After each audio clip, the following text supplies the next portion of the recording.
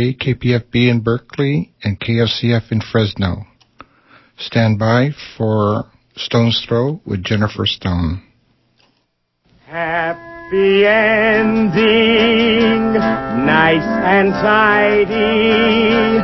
It's a rule I learned in school. Get your money every Friday.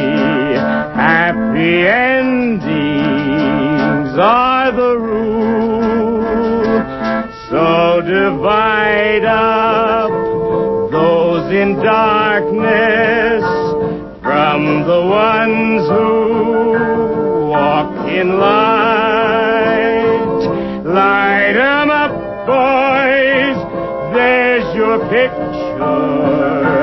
Drop the shadows out of sight.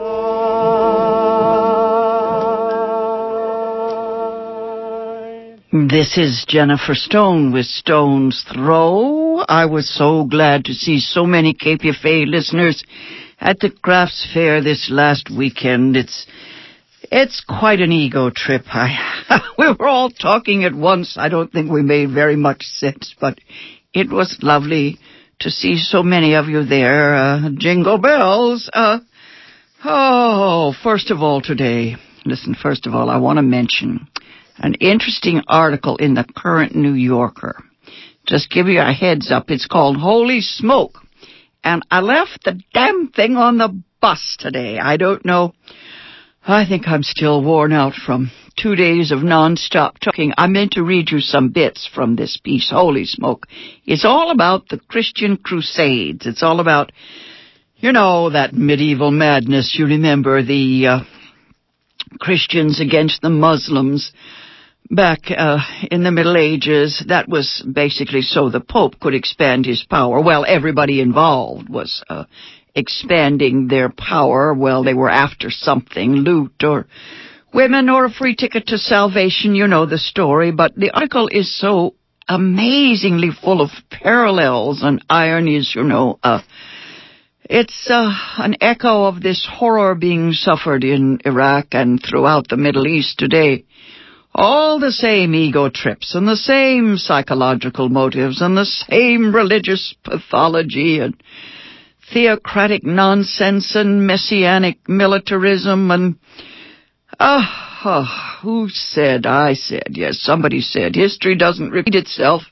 It's just the people who do. Over and over the same human story.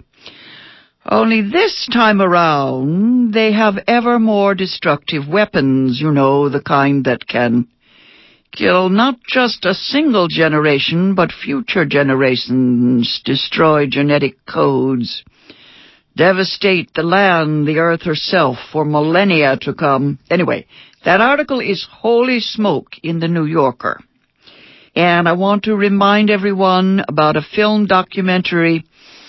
It opened December the 10th in San Francisco at Landmark Embarcadero. It's called WMD, or Weapons of Mass Deception. Deception, that's it.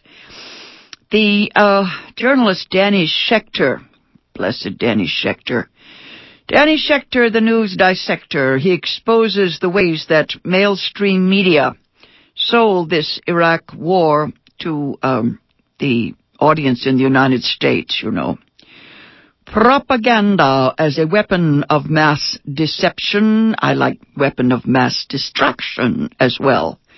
PC is for patriotic correctness. CP is for corporate power. Oh, yes, the battle for men's minds. I like to say that the battle for men's minds is often fought on the field of women's bodies. Yes, women and children last. Yes, always. It's the civilians who get slaughtered. This brings me to the children, the holiday season. I want to talk about children's books today. I don't want to get into the bloody world situation, because it's a bottomless pit. Yes. I was looking through my collections of children's books. This is the time of year I love to get out the memory gems. Childhood is the kingdom where nobody dies, the holiday season, the time of year when things get real. I haven't been a child for half a century, but I am not one of those who forgets. In childhood, we are loved unconditionally, if we're lucky. In childhood, fantasy is more powerful than reality. Every betrayal is a matter of life and death, you remember.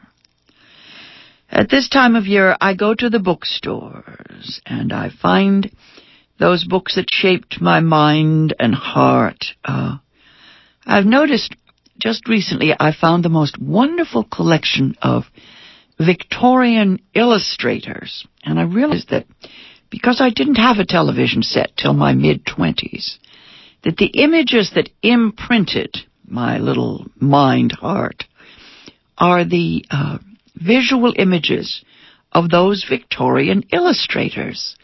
I think my favorite is Arthur Rackham. I found a beautiful book in a museum bookstore the other day. It's just huge passages from Shakespeare, but the pictures in it are all the Victorian fairies. Yes, the great illustrators again. I have nothing against videos and audio books. I got Jane Austen's Persuasion, the book and the video, to give to a young woman I know. I guess that's the way it's being done. You know, it's like little 2 volumes. I suppose most children start with the video, but we'll do the best we can, yes. It's just, I believe that words stay warmer longer if we hear them and then remember them coming from the people we love. When I was a young mother back in the early 60s, I practiced what I called breast reading. Breast reading associates the breastfeeding, with songs and stories so that the children learn that the word is as nourishing and sustaining as their food. Now, this sensual approach gives words an emotional power that can't possibly be instilled later on, you know, when words and language are associated with school, with the written text, and with spelling. Ooh. It is the human voice that brings the words to life. Of course, the poets have always known that. The book that I picked this year, for some reason, I'm not quite sure why, the book that I picked this year is The Wizard of Oz. I don't know why the mythos of Oz is so very American, but it is. The author, L. Frank Baum, he told us in several essays that he was looking for a modern myth. He wanted to counteract all the grim, fairy tales, Grimm's fairy tales included, that the children were subjected to, the dark, cannibalistic stories, the frightening stories. Some people find Oz a little frightening, but I think that Oz does create a new myth, and it's certainly a memory gem, especially for writers like Gore Vidal, Ray Bradbury, John Updike. They've all written wonderful essays on the subject of The Wizard of Oz. Even Mark Twain liked it. Critics tend to compare Lewis Carroll's Alice in Wonderland with Dorothy in the Emerald City. Most say that Alice is cerebral and Dorothy is visceral, but I think that's a yes and a no. The Oz books have been called a parable of the migrant condition. The wizard himself has been called the ultimate American entrepreneur, the con man par excellence, yes.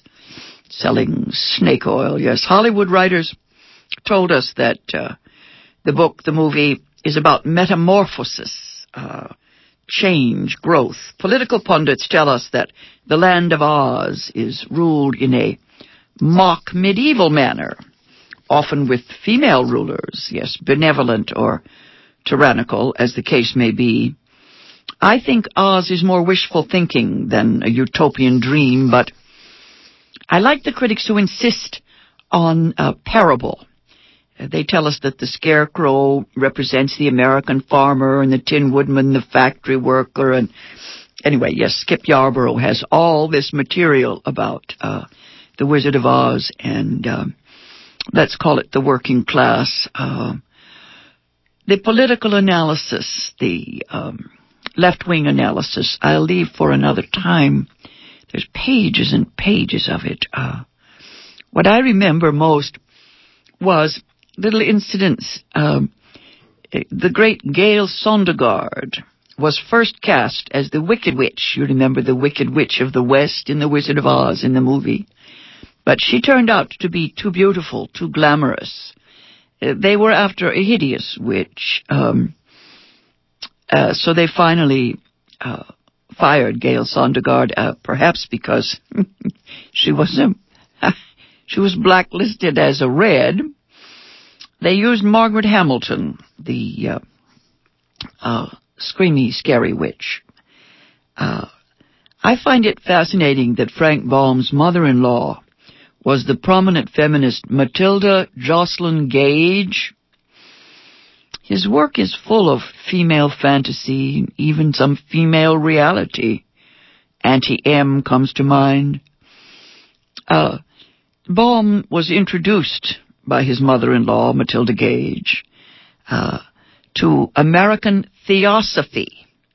That was full of lots of spiritualism, kind of like today's New Age stuff, you know. A lot of Buddhist and Hindu beliefs, Eastern wisdom. It seems that he sensibly rejected the darker or devil side of Christianity. You know, the side that was used to frighten children to think they would go to hell. Baum wrote, quote, "God is nature and nature God." Seems he had some pagan good sense.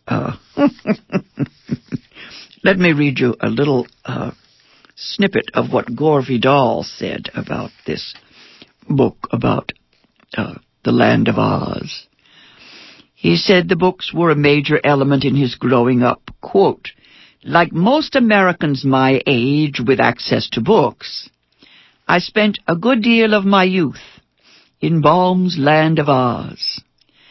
I have a precise tactile memory of the first Oz book that came into my hands, the original 1910 edition of The Emerald City of Oz. I still remember the look and the feel of those dark blue covers, the evocative smell of dust and old ink. I also remember that I could not stop reading and rereading the book. But reading is not the right word. In some mysterious way, I was translating myself to Oz, a place which I was to inhabit for many years. With the Emerald City, I became addicted to reading." I was thinking the other day how it is that those of us without television did learn to lift ourselves up into the world of the books we were reading. Yes, we had to use those early illustrations. They were our movies. I remember pictures that went along with Hans Christian Andersen's The Little Mermaid, perhaps my quintessential fairy tale. Let me read you a little bit more here about Gore Vidal. Let's see. He wrote an essay both in the 50s and in 77. 77, his essays on Oz got into the New York Review of Books. In that one, he sees Baum as a protester against the violence of the rising American empire and, quote, "the Iron Puritan Order," unquote. Now, it is true that there was an undercurrent of dissidence in the Oz books, and there's a lot of information here I'm reading up on. It seems to have antagonized some librarians and critics. Let's see. The director of the Detroit Library System back in 1957 pronounced the Oz books guilty of negativism and, quote, a cowardly approach to life. Yes. Sounds like my favorite early children's book, Ferdinand the Bull. Yes, wouldn't fight. L. Frank Baum, in his introduction to The Wizard, strikes a challenging note. He deplores, yes, the horrible and blood-curdling incidents contained in the old-time fairy tale. He wants his readers to get, quote, a modernized fairy tale in which wonderment and joy are retained and the heartaches and nightmares are left out. Mm-hmm. Actually, let's see, Baum also professed an animistic vision. He writes, here's what he writes: every bit of wood, every drop of liquid, every grain of sand or portion of rock has its myriads of inhabitants. These invisible and vapory beings are known as elementals. They are soulless but immortal, frequently possessed of extraordinary intelligence, and again, remarkably stupid. End of the quote from L. Frank Baum. That sounds very much like the Celtic world of the fairies and the, let's just call them, supernaturals or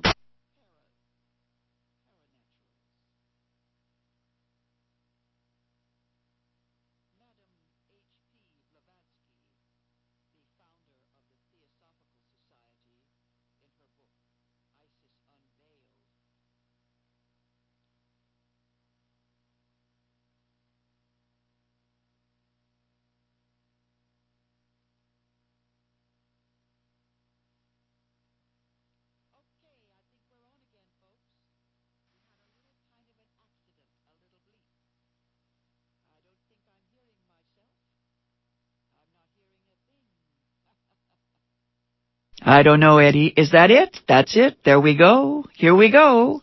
I think we're on again. I'll keep going on the chance that I'm on the air, but we're having some little tech goodies here.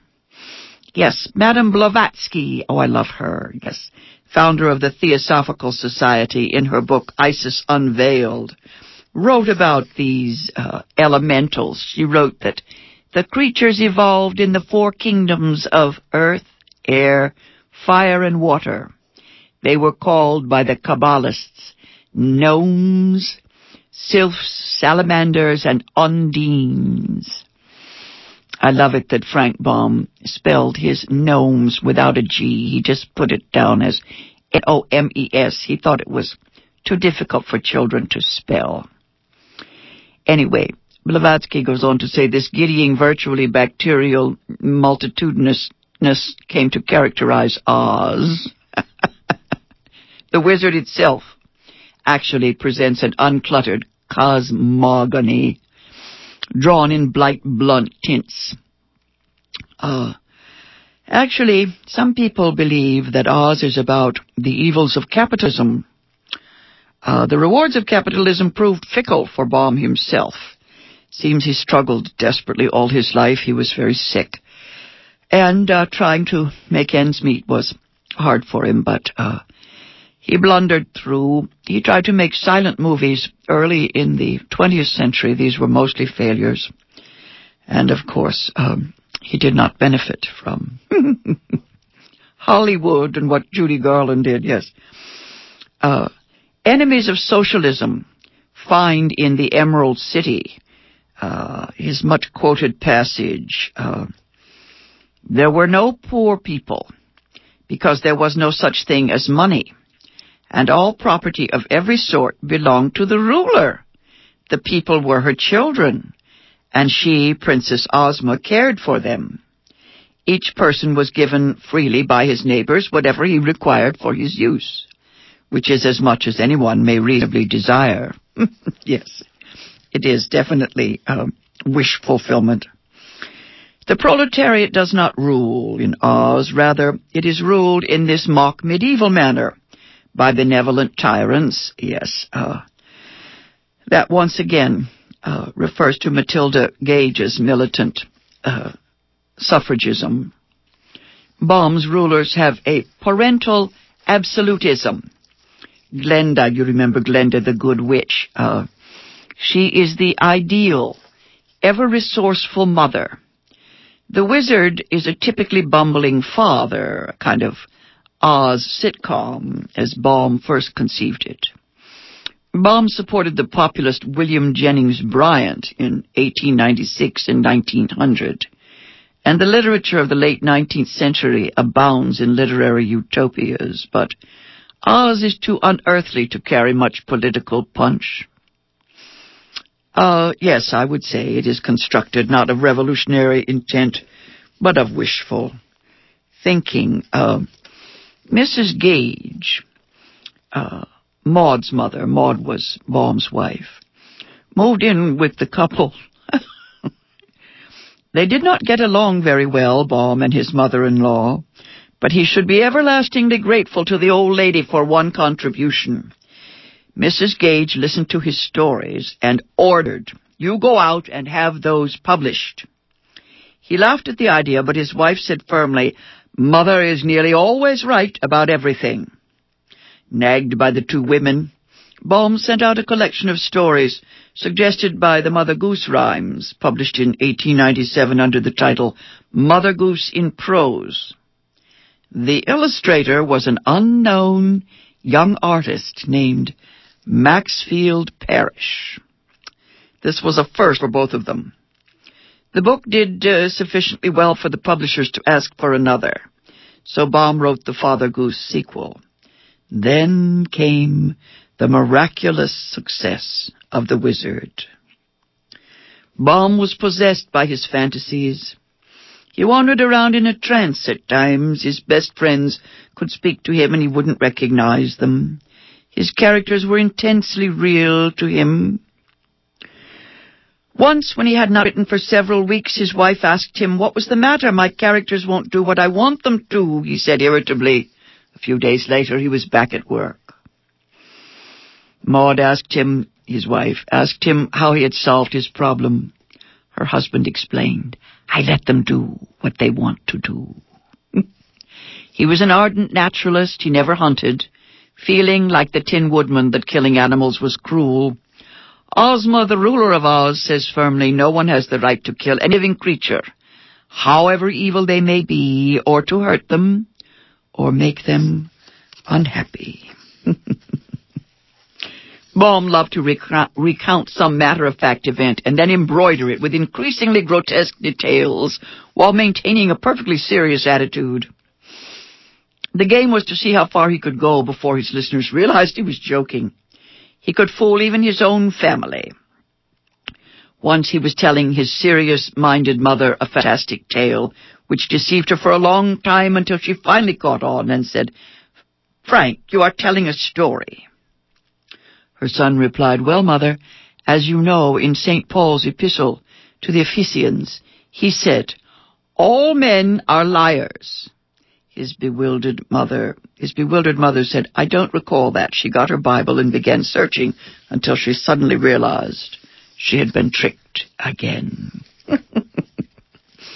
You can fool most of the people most of the time. Anyway, I wish I had time to read you more and more of the opinions about this book, but I'm a little bit in rebellion against the Harry Potter books this year, and I thought Oz might be a way to slip back. Let's see. Here is the conclusion of one critic. He says, "Baum is a small and inconsequential flower, blooming in the shade of Shakespeare. I suppose I will be reviled for mentioning them in the same paragraph. But both lived inside their heads with a mind gone wild with wanting, wishing, hoping, shaping, dreaming. There, if no other place, they touch fingertips." He goes on to say, "The fight between dreamers and fact-finders will continue. I've been wearied lately by the number of books that are aimed at, age groups. You know, they're turning literature into mathematics, numbers, school. Everything is age relevant. Who can say which is the dream and which is the fact? This critic goes on to say that Shakespeare invented Freud. Hell, Shakespeare invented everything. In a world where books are machine-made, yes, for age groups, when books pass through dry parchment analysts' hands before being pill-fed to kids, balm is needed. I have another note here that I wish I had time to tell you what the Texas book industry is doing to our textbooks across the nation. More textbooks are sold in Texas than in any other state. So they usually have the first editorial look. And things are pretty dreadful.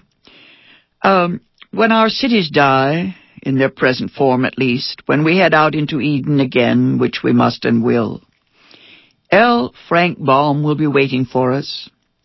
And if the road we take is not yellow brick, why, damn it, we can imagine that it is, even as we imagine our wives beautiful, and our husbands wise, and our children kind, until such day as they echo that dream.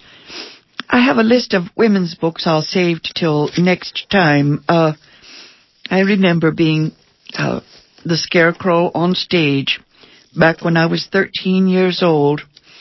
When I got my brains, I was to prove that I was clever by reciting the alphabet backwards. Talk about numbers. I wasn't wise, just clever. ZYXWVUTSRQPONNMLKDIHGFEDCBA. I can still do it. This has been Jennifer Stone. I'll be back on the air Thursday morning at 8:20.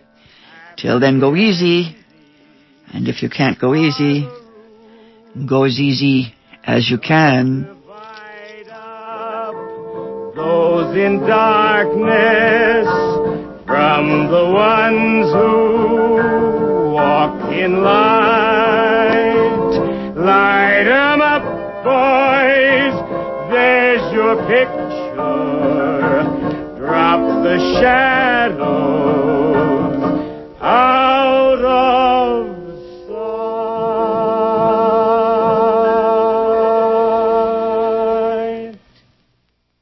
Something happening here. Guns and Butter examines the hidden structure of rule in America, exposing the real dynamics of the events of 9/11, the role of the powerful few in state terror, and the drive for permanent war.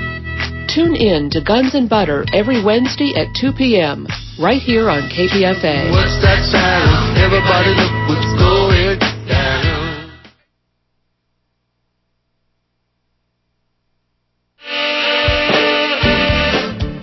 Educación. Housing rights. Derecho de mujeres. Immigrant rights. Música latina. Latino and Latina poetry. ¿Te interesa? If this interests you, tune in to 94.1 KPFA with La Raza Chronicles on Tuesday nights at 7. Ponte en sintonía a 94.1 KPFA para escuchar Crónicas de la Raza cada martes a las 7 de la noche. Where we'll discuss issues affecting the Latino community of the Bay Area and the Central Valley. Radio for you. Donde les traemos temas que afectan nuestras comunidades latinas de la área de la Bahía y del Valle Central. Radio para nuestra comunidad. La Raza Chronicles on Tuesday nights at 7 at 94.1 KPFA. Crónicas de la Raza, los martes a las 7 de la noche en 94.1 KPFA. Escucha. And you're tuned to 94.1 FM KPFA in Berkeley, also 88.1 FM KFCF in Fresno, and Radio X in Seattle. Stay tuned for Hard Knock Radio. 1, 2, 3, 4. Y'all ready for this?